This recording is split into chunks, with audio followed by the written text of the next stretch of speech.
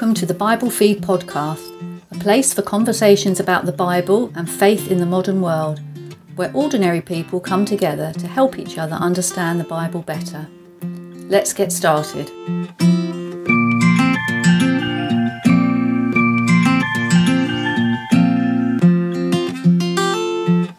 Welcome to the Bible Feed podcast. I'm Dan Weatherall, and today we're going to be starting something that we hope will be a really good resource for people to help them read and understand through different parts of the Bible. And I'm here with Lawrence Davenport. Hi everybody, how are you doing? I'm looking forward to this series. We plan to take different books of the Bible and to provide an overview and lay out some guides on how to read them, how to study them, how to see them in the context of the Bible as a whole, and also how to take lessons from them in order to guide our own lives as well. Obviously, they're all going to be fairly high level because some of these are huge books, and so we're only going to be providing an overview and hopefully some tips and tricks, things that we've come across while studying these books as well. So this is the first of those episodes. We're going to look at an overview of Genesis, fairly unsurprisingly, how we read it and how we understand that book. So maybe we'll start, and I'll ask you a really tricky question, Dan. Hopefully you get this one right, otherwise it won't set the context for the series very well. Where in the Bible is Genesis, and whereabouts does it fit? Yeah, so that's fairly easy. I think I'll cope with that one. We're right at the beginning. Genesis, first book in the Bible, first book of the Old Testament, right at the beginning of the Bible, which is kind of unsurprising, really, because Genesis literally means that, doesn't it? It means origins or beginnings. I think, our name for it comes from the Greek version of the book, and the Hebrew name of the book is Bereshit, meaning in the beginning, which is basically the first verse. So Genesis 1 verse 1, in the beginning, God created the heavens and the earth. So yeah, we're right at the start of the biblical story in that sense, so it's going to set some foundations. Mm-hmm. And I think within the Jewish Torah, they call it like the first book of Moses or something like that as well, I think. So, but we take that name from that opening section that you've just explained. So let's dive into the book a little bit. Let's maybe start with some of the historical context and the background of this book. Is it possible with a book about the very beginning of everything to kind of do that easily? Yeah, well, we're going to find as we move to different books, that's going to be a lot sort of easier to do, to place the book in its context of the time, of history and things like that. But like you say, we're right at the beginning here. We've got, the opening verse, in the beginning God created the heavens and the earth. So it's going to be very difficult to sort of look back at historical context, at least in terms of the first chapter and the first, few early chapters of this book. It can quite quickly get difficult and maybe even controversial to do this with Genesis and to try and place it historically or place certain events historically. And that's probably unfortunate because we've got this book here. This is at the start, at the head of the Bible, this collection of material with a message from God to humanity, to humans. And, it's designed with a message, an important thing. And quite often, there might be lots of questions about its historical accuracy and all that sort of thing, which is really actually difficult to talk about because we're talking about way back in time. So sometimes we can get sidetracked by it. And I want to try and make sure we don't get sidetracked by those things and just try and focus on what we think the text is trying to teach us. And, if the text leads us to considering questions of historical accuracy of various different bits and pieces, then great, we'll have to deal with it. But if it doesn't, then, maybe there's an overarching message which is a bit more important. So, but having said that, we've got these big wide-ranging events that are quite difficult to place. Creation, for example, how is that described and when that was and what that's about. That's a big, massive, humongous question. You've got the flood, Noah's flood talked about. But then there are these very localized, specific things that are talked about, which paint a picture of early sort of nomadic times, like drawing water from a well, living in tents, with the patriarchs doing that sort of thing. So those sorts of things ring true from an early nomadic civilization at the times that it's purporting to be from. And then, of course, you've got names like Euphrates, the Canaanites, Egypt, Babel or Babylon. They're really obvious and clear historical references. So we've got, there's a lot in there, even if we can't deal with a lot of the maybe difficult questions that we might want to. there's a lot there which root it in a place and time. The Bible, Genesis, doesn't set itself up as a science book or a history book. It sets itself up as a message from God, which is actually rooted in real places and cultures around the Israelites. There seems to be this, focus around the Israelites, and that's why you maybe get some of those historical events, and you get some of the people and the places and the nations and the cultures. So it's rooted in that history, but a history that God is using to demonstrate a message, which is, a key thing. So it's a great piece of advice, I think. Sometimes we can take our own kind of wanting to resolve everything and try and use the Bible to resolve all of those things, but actually let's use it with what God has purposed it for, which is to describe the beginnings of his purpose. Absolutely. Yeah, I think that's really important. And, one of the big pitfalls is to get distracted. If we're reading Genesis, so we're trying to give some views, give some advice on how to read this book, what to get from it, how the best to do that. One of the easy pitfalls to make with reading Genesis is to get really distracted by lots of these peripheral details, like where was the Tower of Babel? What sort of tower was it? What sort of building was it? When did people start farming? Or where was the flood? What was the extent of the flood? And how did the flood cover the earth if scientifically the amount of water, wouldn't allow it? I don't even know if that's right, but can you see what I mean? There's sorts of questions we can easily get distracted with, but I think it's quite clear when you read it through that it's not designed to answer those sorts of questions, which can make us feel a little bit, oh, that's a shame sometimes. But actually, there's a lot more important questions it's answering. Yeah. But not giving those answers is pointing us to go and look for what God really wants us to gain from Genesis. You talked about some of those events, those big global events, and it was really nice the way that you kind of put the global events against the kind of the small day-to-day sort of events that it describes. But those global events also seem to appear in other records as well. So the Epic of Gilgamesh, for instance, talks about a flood. So how do we take material like that, and how do we use that when we're studying Genesis? Yeah, that's a good question. And again, we could spend ages on that, which we won't do. I think it was really fashionable when things like those ancient documents were first discovered to sort of say, oh, here we go, look, here's an ancient myth that shows that Genesis was an ancient myth. That was the first kind of response. I think actually the better way of looking at this, and the most fruitful and sensitive way of looking at the comparisons there are between Genesis and Babylonian and Sumerian accounts of creation and the flood and things like that. The best way is to look at the differences. So yeah, there's lots of similarities, but actually when you take, for example, the accounts of the flood in Gilgamesh, the gods of Babylon are upset with humanity so much because they're noisy. They've created them to be their servants, and now they're really noisy, so they're going to wipe them out. You put that alongside Genesis and the flood that's described in Genesis, and it's a God that's really interested in sin, in morality, and is disappointed in immorality and violence. And that's the God that wants to destroy wickedness, and when there's humans fighting against humans, he's really upset by it. He's not affected by the noise of noisy, smelly humans like they are in Babylon. So that starts to, I think, helps us just to see there's a message here that is important and profound. We can sort of start to see those differences and see what Genesis is concentrating on. I think that might help steer us away from the really technical questions that we could argue for ages and go around in circles about, when actually there's an overarching message that throughout this book and throughout the rest of the Bible as well. That's really interesting that within the biblical record you get an overarching sense of love from God and wanting man to succeed, and there's a succession of failures and problems that kind of present themselves, and that's what God's interested in. So thank you. So let's move on then from that to if we were to start to study this, you open a book and it's a pretty big book. How do you then start to think about the structure of this book? Yeah, so we've got 50 chapters in this book. So yeah, it takes a long time to read it through. And it's not just a straightforward narrative. It's not just a single story. There's actually, the chapter divisions are much later. They're useful for us so we can go to the right part of the book that we're looking for. But actually there's markers in Genesis, like there are in many of the books, within the text itself that show the structure, show the layout of the text.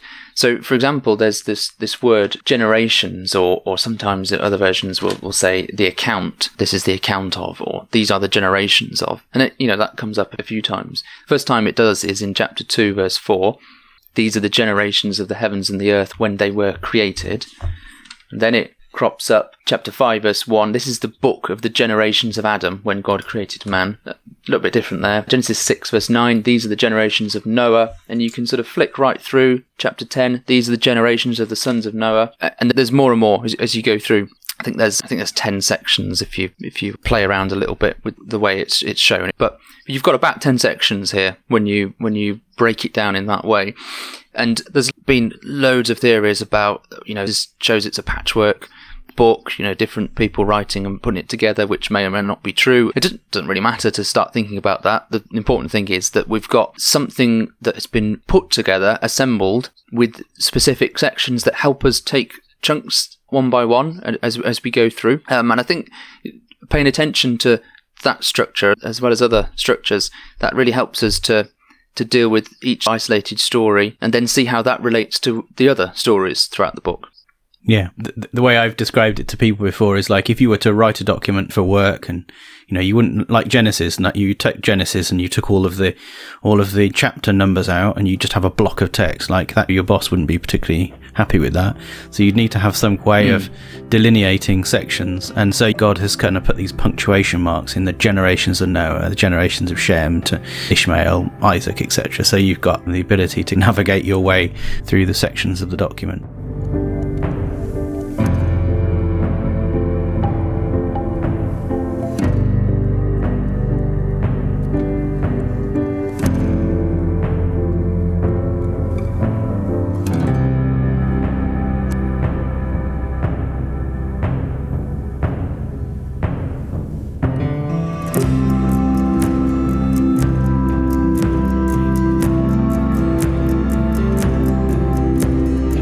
So yeah, is there any other ways that we could look at the structure? We've got these division markers. Any other ways that we can look at that? Yeah, so they're helpful, and I think hopefully we'll see one way in which they're a little bit helpful to understand the message in a moment. But as well as this, there seems to be sort of two halves in this book as well, and they're very imbalanced halves. They're not strictly half and half. You get chapters 1 to 11, which is probably the more difficult section of the book, which is very much way back when, far away in the shrouds of history and time, in the mists of time, where you've got these big things like creation, like a flood, like scattering of people and languages, and it seems to be that what's being described there, or what the important message throughout those chapters, throughout the generation sections that were in chapters 1 to 11, is that this is about humanity. This is about, this is a global focus. This is a focus on the human race. And like we've seen when we've looked at that very quick comparison between the flood and the Epic of Gilgamesh, this is God thinking or explaining the nature of humanity and what's happening. And it's basically a catalogue of stories about humanity's rebellions, humanity's evil and wickedness, and what God's going to do with that, and God's judgments, and God's attempts to bring it to a certain point where he can redeem humanity and save humanity. So we get things like the origins of nations, the origins of different people groups and things like that, big family trees that explain where Egypt comes from, where Babylon comes from, and all those sorts of things. So we're talking very global in these first 11 chapters. Yeah, so we've got like the prefix and the tone setting of the overall setting for Genesis. So like you say, you've got these key themes which are introduced, and really, just to summarize it, it's about setting the scene for humanity and their relationship with God is what we're kind of setting up here. Yeah. So what's the other part then about? Well, towards the end of that section, you've got chapter 10, which is called the Table of Nations sometimes. It's basically the generations of the sons of Noah, Shem, Ham, and Japheth, and talks about all these different places, their sons and their offspring. And these are all place names. These are all, like I said, Egypt and Canaan and Cush and Nineveh and Sidon and Sodom and Gomorrah. And, it's sort of explaining the division of humanity and the fact that there's disunity. And then chapter 11 really highlights that with the story of the Tower of Babel and the fact that they can no longer speak to each other in the same language and they don't understand each other. There's basically a complete fracturing of humanity. So then that kind of ends chapter 11. And the reason why there's a big section division here, or, why the book is in two halves, is because suddenly we now focus on just one family.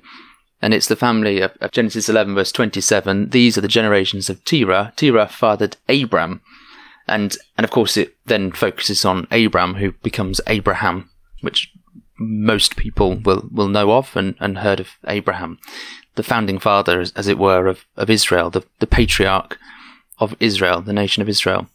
So it focuses on him. And then Genesis chapter 12 and the first 3 verses seem to be this hinge or this real key point in the book. So shall we just read that? Genesis 12, verse 1 to 3. And you can sort of see how God is recognizing the global problem, as it were, the whole overarching problem of humanity, and then he's going to deal with it now through Abram. So yeah, Genesis 12 verses 1 to 3 from the ESV. Now the Lord said to Abram, "Go from your country and your kindred and your father's house to the land that I will show you.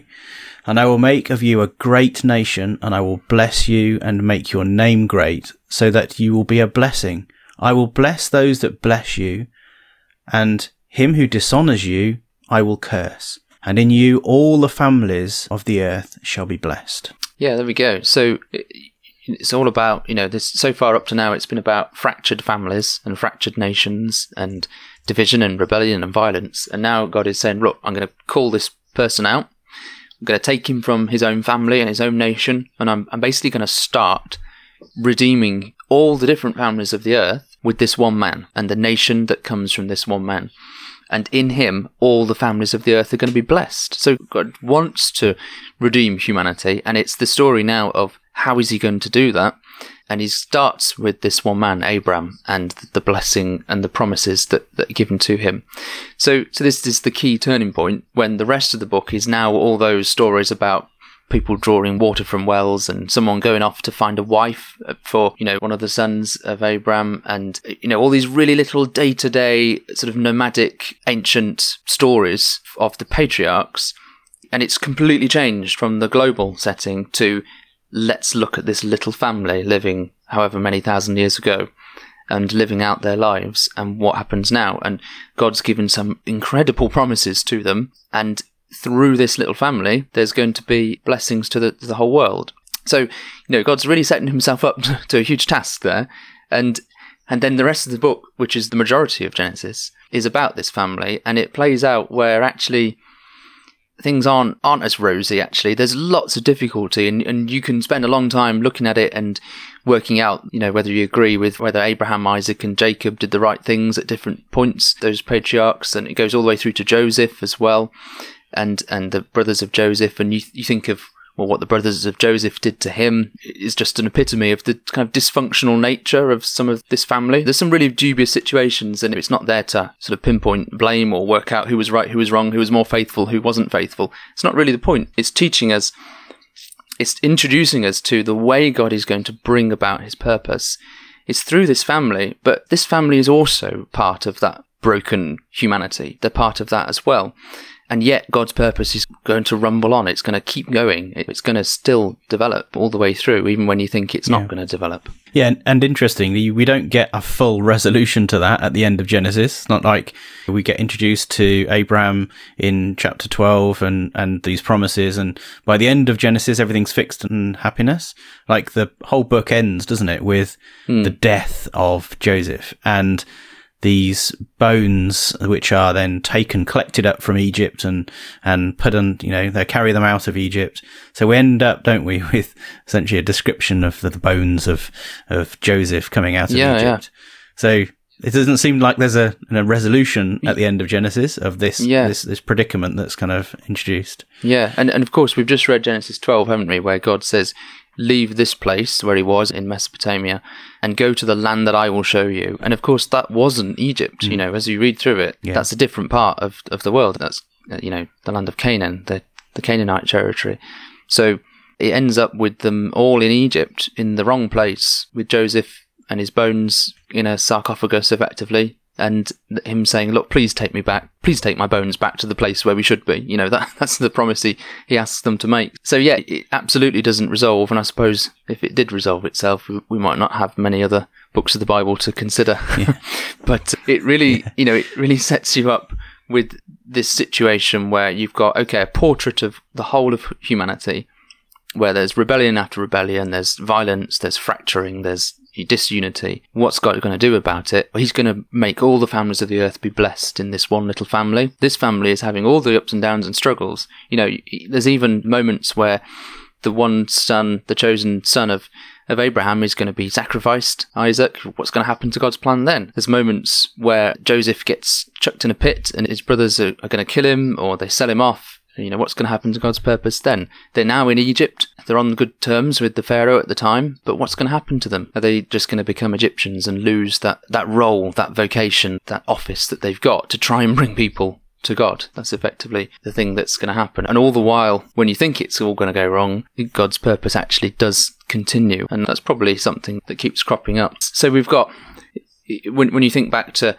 the first chapter, actually, of Genesis. So we haven't looked at that at all other than the first verse. It's a huge topic to look at this chapter on itself, but this way of describing God's ultimate creative act, the fact that he is the origin and the source of all this world. So this is a creation that we live in rather than some sort of random chance place, and how it's described in lots of different ways. But the pinnacle of it is God making humanity, which is what the focus of the book is about.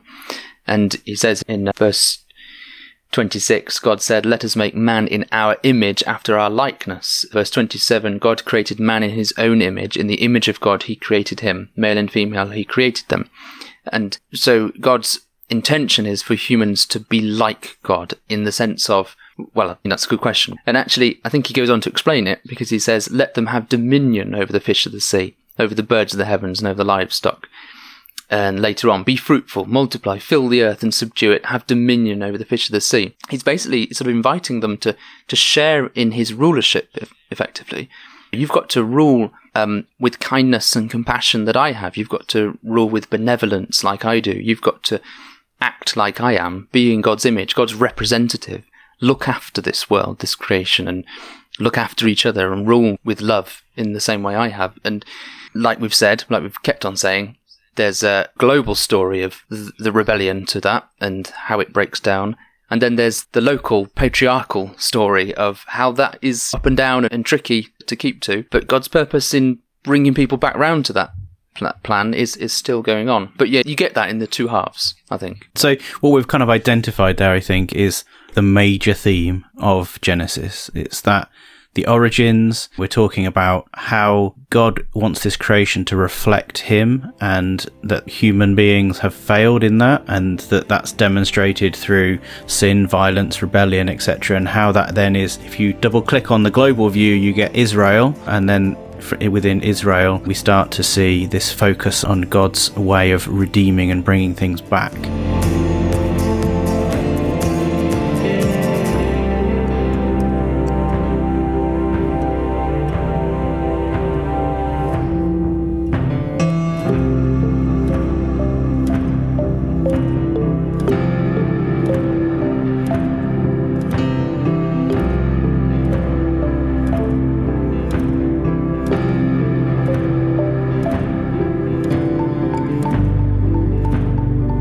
Are there any other themes or any other sort of deeper themes that we need to take from this? Yeah, I suppose if we take that one another level, just to think back to how this works out, or how the theme is developed a bit more, you get, of course, the typical rebellion or the fall narrative, as it's often talked about in Genesis 2 and 3, where the man and the woman, Adam and Eve, are made, given a task. They're in a garden, they have a task to keep it and maintain it, and also to not eat of a particular tree. And then they rebel. They choose to sin, effectively. So that's like the key origin narrative of humanity and sin and rebellion. They're choosing to decide what's good for themselves and what isn't evil. God's called what's good and God knows what's evil, but they sort of choose to do it themselves and their own way. And this is where I think those little generation markers come into play, because although the stories are different, when you sort of strip them bare of all the peripheral details, you start to realise they're all very similar in the sense of there are, God knows what's best for us, for people, and people choose to do something their own way, and they choose to take something that's their own. They choose to do something that they've been asked not to do. And then there's violence, and then there's mistrust, and there's broken relationships that follow, those sorts of things. Even just, for example, there's this really peculiar situation, isn't there, after the flood event where Noah has a vineyard, makes wine, gets drunk, and then there's this really difficult to understand passage where it talks about one of the sons of Noah uncovering his nakedness in the tent. And there's all sorts of possible connotations about what that might mean and whether or not that's a sort of Hebraism for other activity that's going on. But, they were in a vineyard, not the garden. So, but it's a similar idea. You can start to hear an echo of Adam and Eve in the garden, now Noah and the sons and his family in this vineyard, and then something being taken that shouldn't have been, something done that shouldn't have been.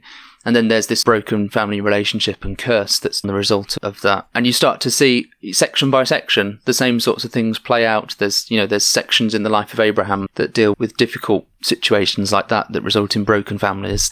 So the point is, yes, globally, as the Adam and Eve story sort of plays out, globally humanity is repeating this all and over again.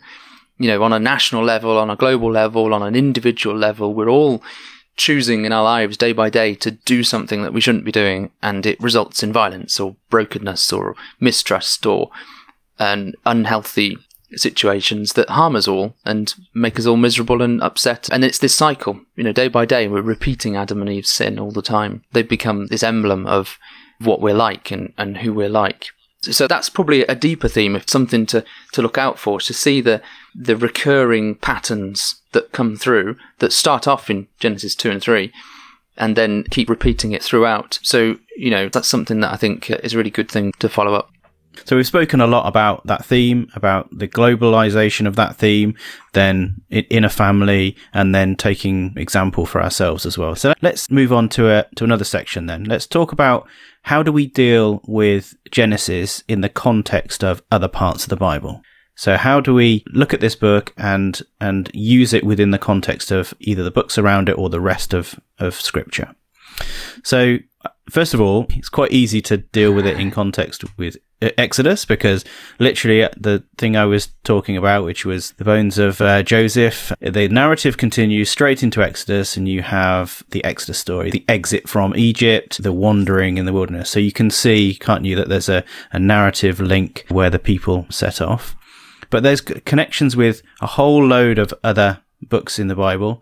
It almost sets like a foundation for themes which are then plucked out and kind of used elsewhere in the Bible. Whenever you're looking at a book, look at the beginning and the end of the book and see whether there's common themes. And if you look at Revelation, you see so much of the key either artifacts or events kind of reflected in some kind of symmetry with the things that happen in Genesis. So you have a tree of life, you have no more sun, you see the people living as a reflection of God. So we have these things like bookended, so Genesis and Revelation.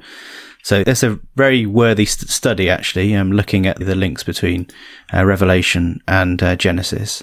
Yeah, that picture in Revelation is really good, isn't it? How it draws on the early chapters of Genesis. And there is so much. I mean, being the first book of the Bible, everything else can very easily draw on imagery in this book. So, and it really does. So, maybe the thing to do here is just to point out a couple of examples in the New Testament where the things we've looked at, like the rebellion of the man and the woman, Adam and Eve, and how that becomes a pattern of humanity, a way of explaining what we're like, and that is sort of emphasized in some of these New Testament passages. So, for example, Romans 5, so one of Paul's letters, where he writes in verse 12, "Therefore, just as sin came into the world through one man, and death through sin, so death spread to all men because all sinned."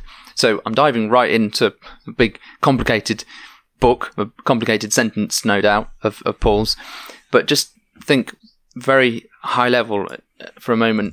He's talking about the fact that, just like that one man who sinned and died, well, death is spreading to all men, to all people, because all sinned. So, you can see that comparison that's being drawn. We all sin. We're all like Adam, and we're all, in that sense, we all reenact that story all the time. And there's that passage in James that talks about temptation, where temptation comes from within, and then it sort of develops and conceives and gives birth to sin. And there's this really graphic description of sin coming from within, the same way that Eve looked at the fruit and decided herself to go for it when she considered it. There's the other one in 1 John, in 1 John 2 and verse 15, that talks about this. Do not love the world or the things in the world. If anyone loves the world, the love of the Father is not in him. For all that is in the world, the desires of the flesh and the desires of the eyes and pride in possessions, is not from the Father, but is from the world. That's a really interesting way of describing, things that are bad, basically. Things in the world, they're not of Christ. There's those three categories.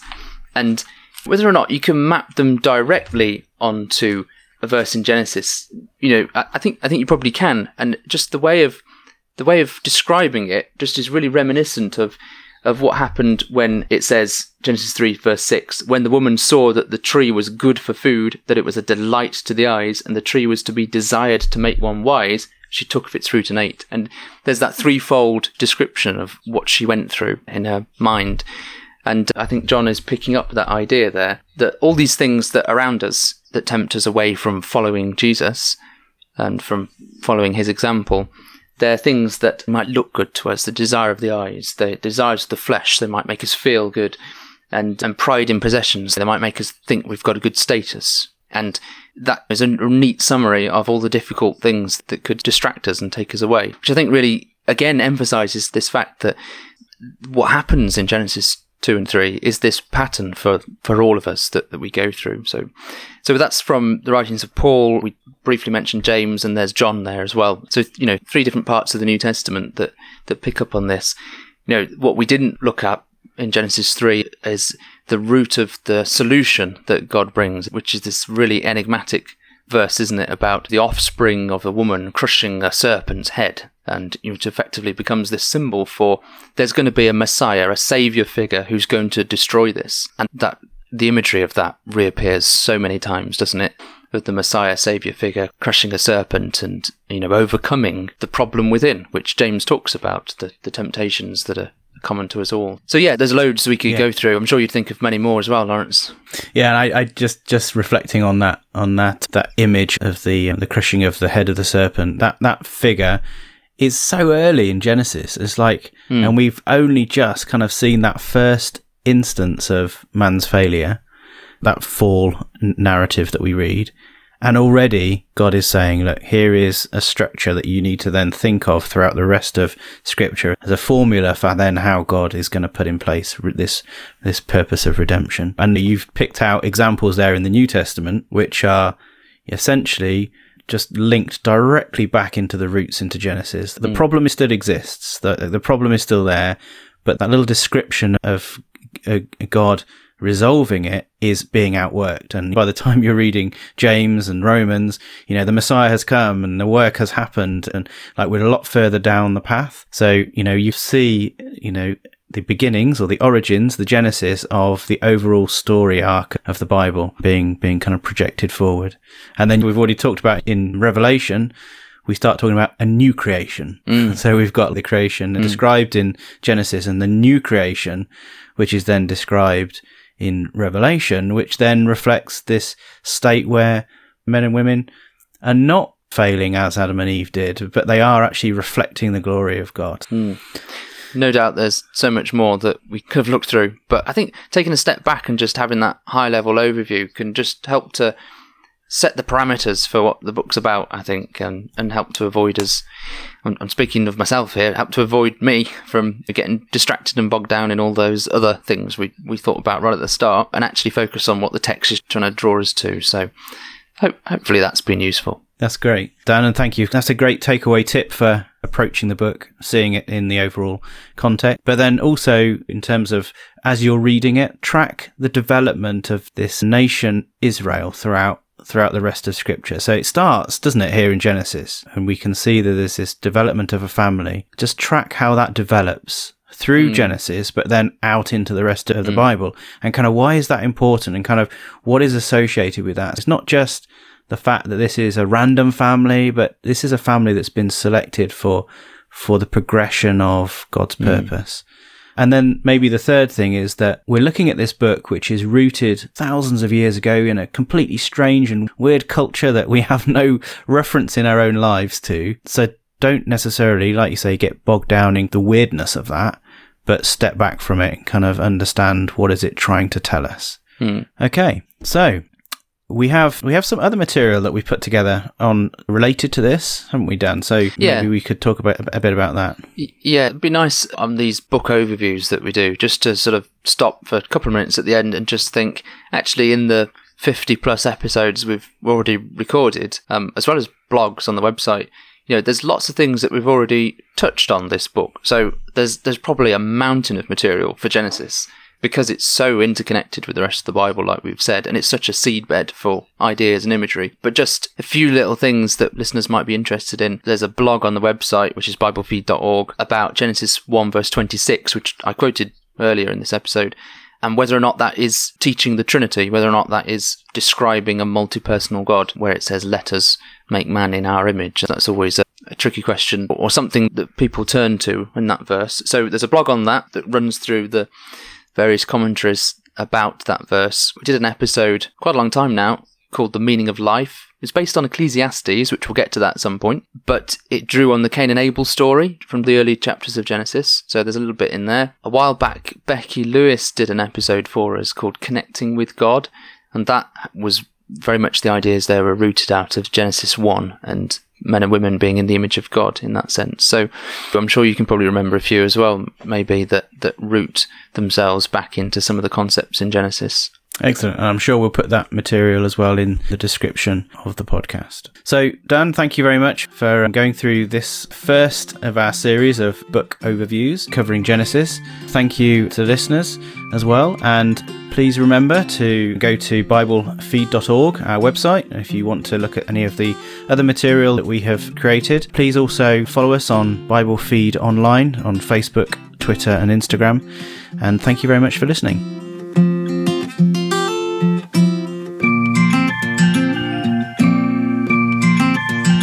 You've been listening to the Bible Feed podcast.